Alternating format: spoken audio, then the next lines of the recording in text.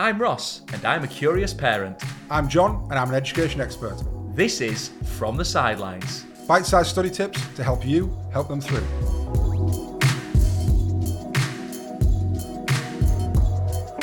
Hello everyone, thank you for joining us for another episode of our From the Sidelines series with myself, Ross Bennett, the curious parent.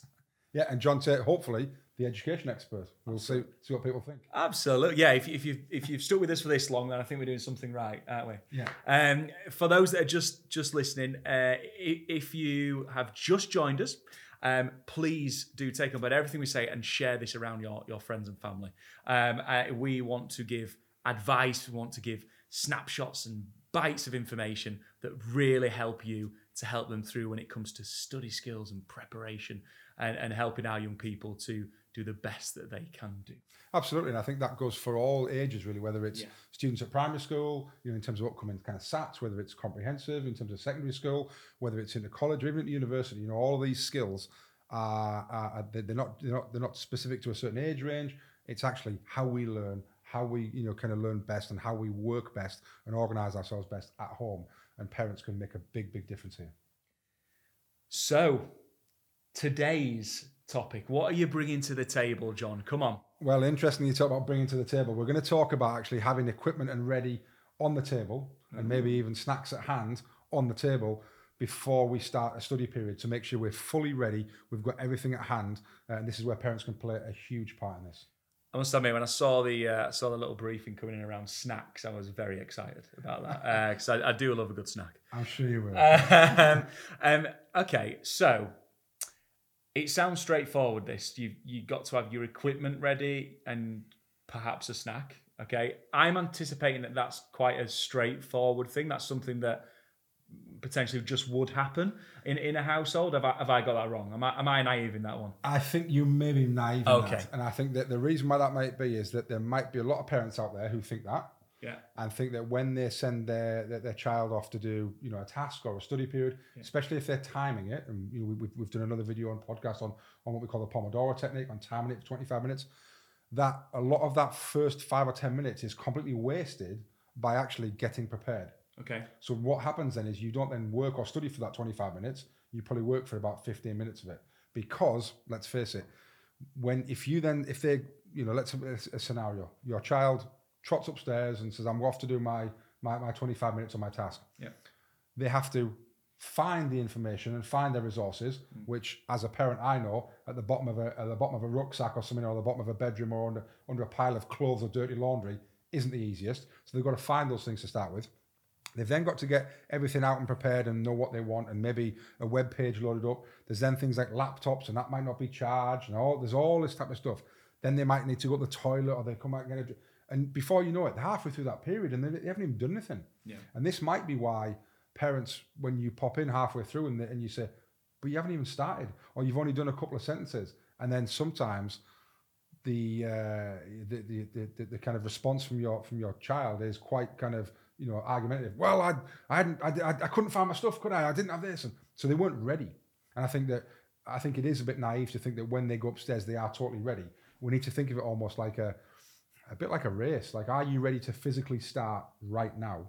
And so I think that's something that we need to think and bear in mind. And it's not just at the end of the day for a young person who might be, in some way, I suppose the word is resisting studying. I think is fair to say. We understand that case, but it's also for those that are kind of up for it as well. It's that preparation across the board, isn't it? And as a parent, making sure that everything is good to go, so that time is used most effectively as it possibly can be for the young person. Correct. And I think if we break that down into, if parents are thinking, well, what are we talking about? Yeah. Okay. So depending on what the task is, you might need, and forgive me for sounding basic here, but you might need a pen. There might need to be a pencil. You might need the ruler or a calculator. There might need to be the textbook. There might need to be the right web page open. There might need whatever it is. So, and I think that the way to get into that is, well, ask them. Because you think, well, I don't know what it is. Well, just open your mouth and ask them. What are you doing? What is it? Oh, it's a maths task. Right. What is it? Do you need a textbook? Yeah, we need. Right. Okay. Let's help you get everything out on the desk right now. So, do you need this? Do you need a calculator? No. Okay. Right. Have we got everything we need? And also, is it within arm's reach? Not, yes, it's in my bedroom, because what we don't want to do is get 3 or 4 minutes in and have to get up from our seat, walk across the bedroom and get something, because that naturally breaks our flow, doesn't it, and our rhythm and our focus. Yeah. We want everything to be within arm's reach. If I need my ruler, it's there. Yeah. If I need my calculator, it's there. Yeah. If I need anything else, my bag's here. Yeah. I should not have to leave that seat at all. Absolutely. So that's the first thing. And then the second part of what you said about that, the kind of people who might not be as motivated and want to do that, it's dead easy to find an excuse, isn't it? I needed the toilet. I needed a drink. You know, what, Ross, why have you come downstairs? You're supposed to start. Oh, I needed a drink. So actually those things, it's kind of, well, how can we do things to actually minimize those areas and chances to get up? When you leave that room and they're ready to set up, have they got absolutely everything that they need right in front of them, so that if you are going to time it for 25 minutes, when you time it, you know that they're literally pens down and they're starting, rather than spending 10 minutes trying to sort things out. So I think that's a really important thing to remember. And you've kind of touched on this, but just so people listening can get a real clear understanding.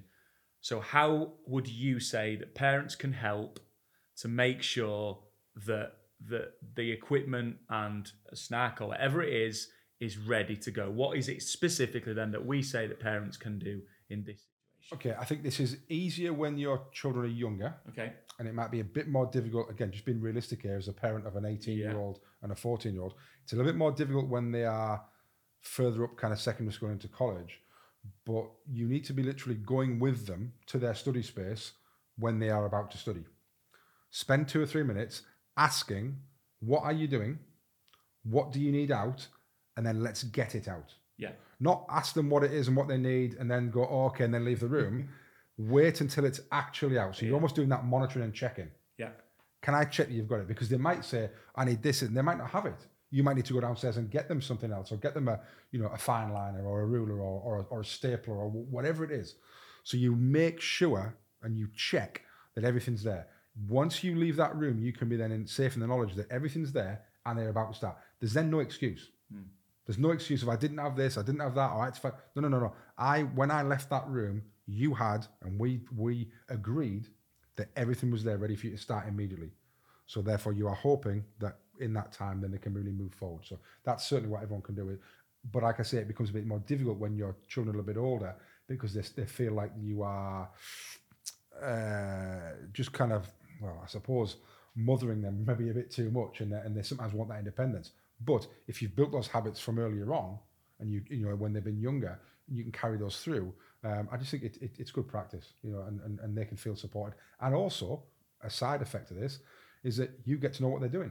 You get to have conversations with them. You get to know what type of maths task or what they're doing in English or history. Again, it's great for you to understand that, rather than, I'm going to do my homework, I'll come back down in half an hour. Well, actually, it's nice to know what they're doing as well. And you can have that conversation because you need to ask what they're doing and what they need. So you find that information out anyway. So it's a win-win situation. And I'm guessing just to kind of complete this bit off, in terms of for someone listening in or watching this as a parent or carer, I'm guessing one of the good things potentially to do would be to have, if you like, a pencil case with everything in it that actually is there in the study space, the study area, kind of sat there permanently, realistically, so that actually the young person is just getting it out from that, rather than traveling around the room and trying to pick up different bits from different places. So you've got that kind of organized piece, even if it is just as something as simple as having the pens, the pencils, the rulers, the calculator in one space, and they're just pulling out from there what they need for that particular task. Absolutely. Make it easy. And actually lots of primary schools have in the middle of their desks. Good point. They have those kind of like troughs almost. Absolutely. Where they have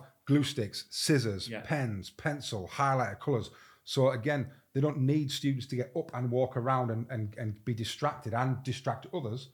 They literally, everything's at arm's reach. They grab it, they've got everything they need. And again, if you can create that in the bedroom by even maybe having a different set of equipment that always stays in the bedroom potentially, then we always know where it is. We know where it's there. And once you open that zip, everything's in there. And it goes back in there. That's the other thing, isn't it? Decluttering and keeping tidy, it goes back in there. And that's also part of the learning process and being organised, that clearing up your space afterwards. And I'm sure parents will know that only too well. But it's making it easier for everyone, isn't it? It's having that there. It's only the same as if a parent, is a plumber, is a decorator, is a hairdresser. You have your equipment there ready to go when you get to the job, you're not looking around everywhere for it each time you're trying to do a different part of it. Absolutely, definitely. Okay, as much as I love pens and pencils and rulers, I really do love drinks and snacks. Okay, so tell me now,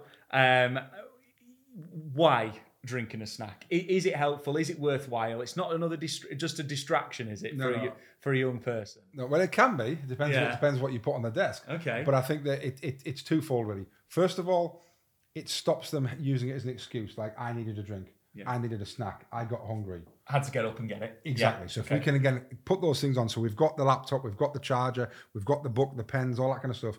But we also say, you're going to be up here for 25 minutes doing this. So there's a glass of orange or a glass of water.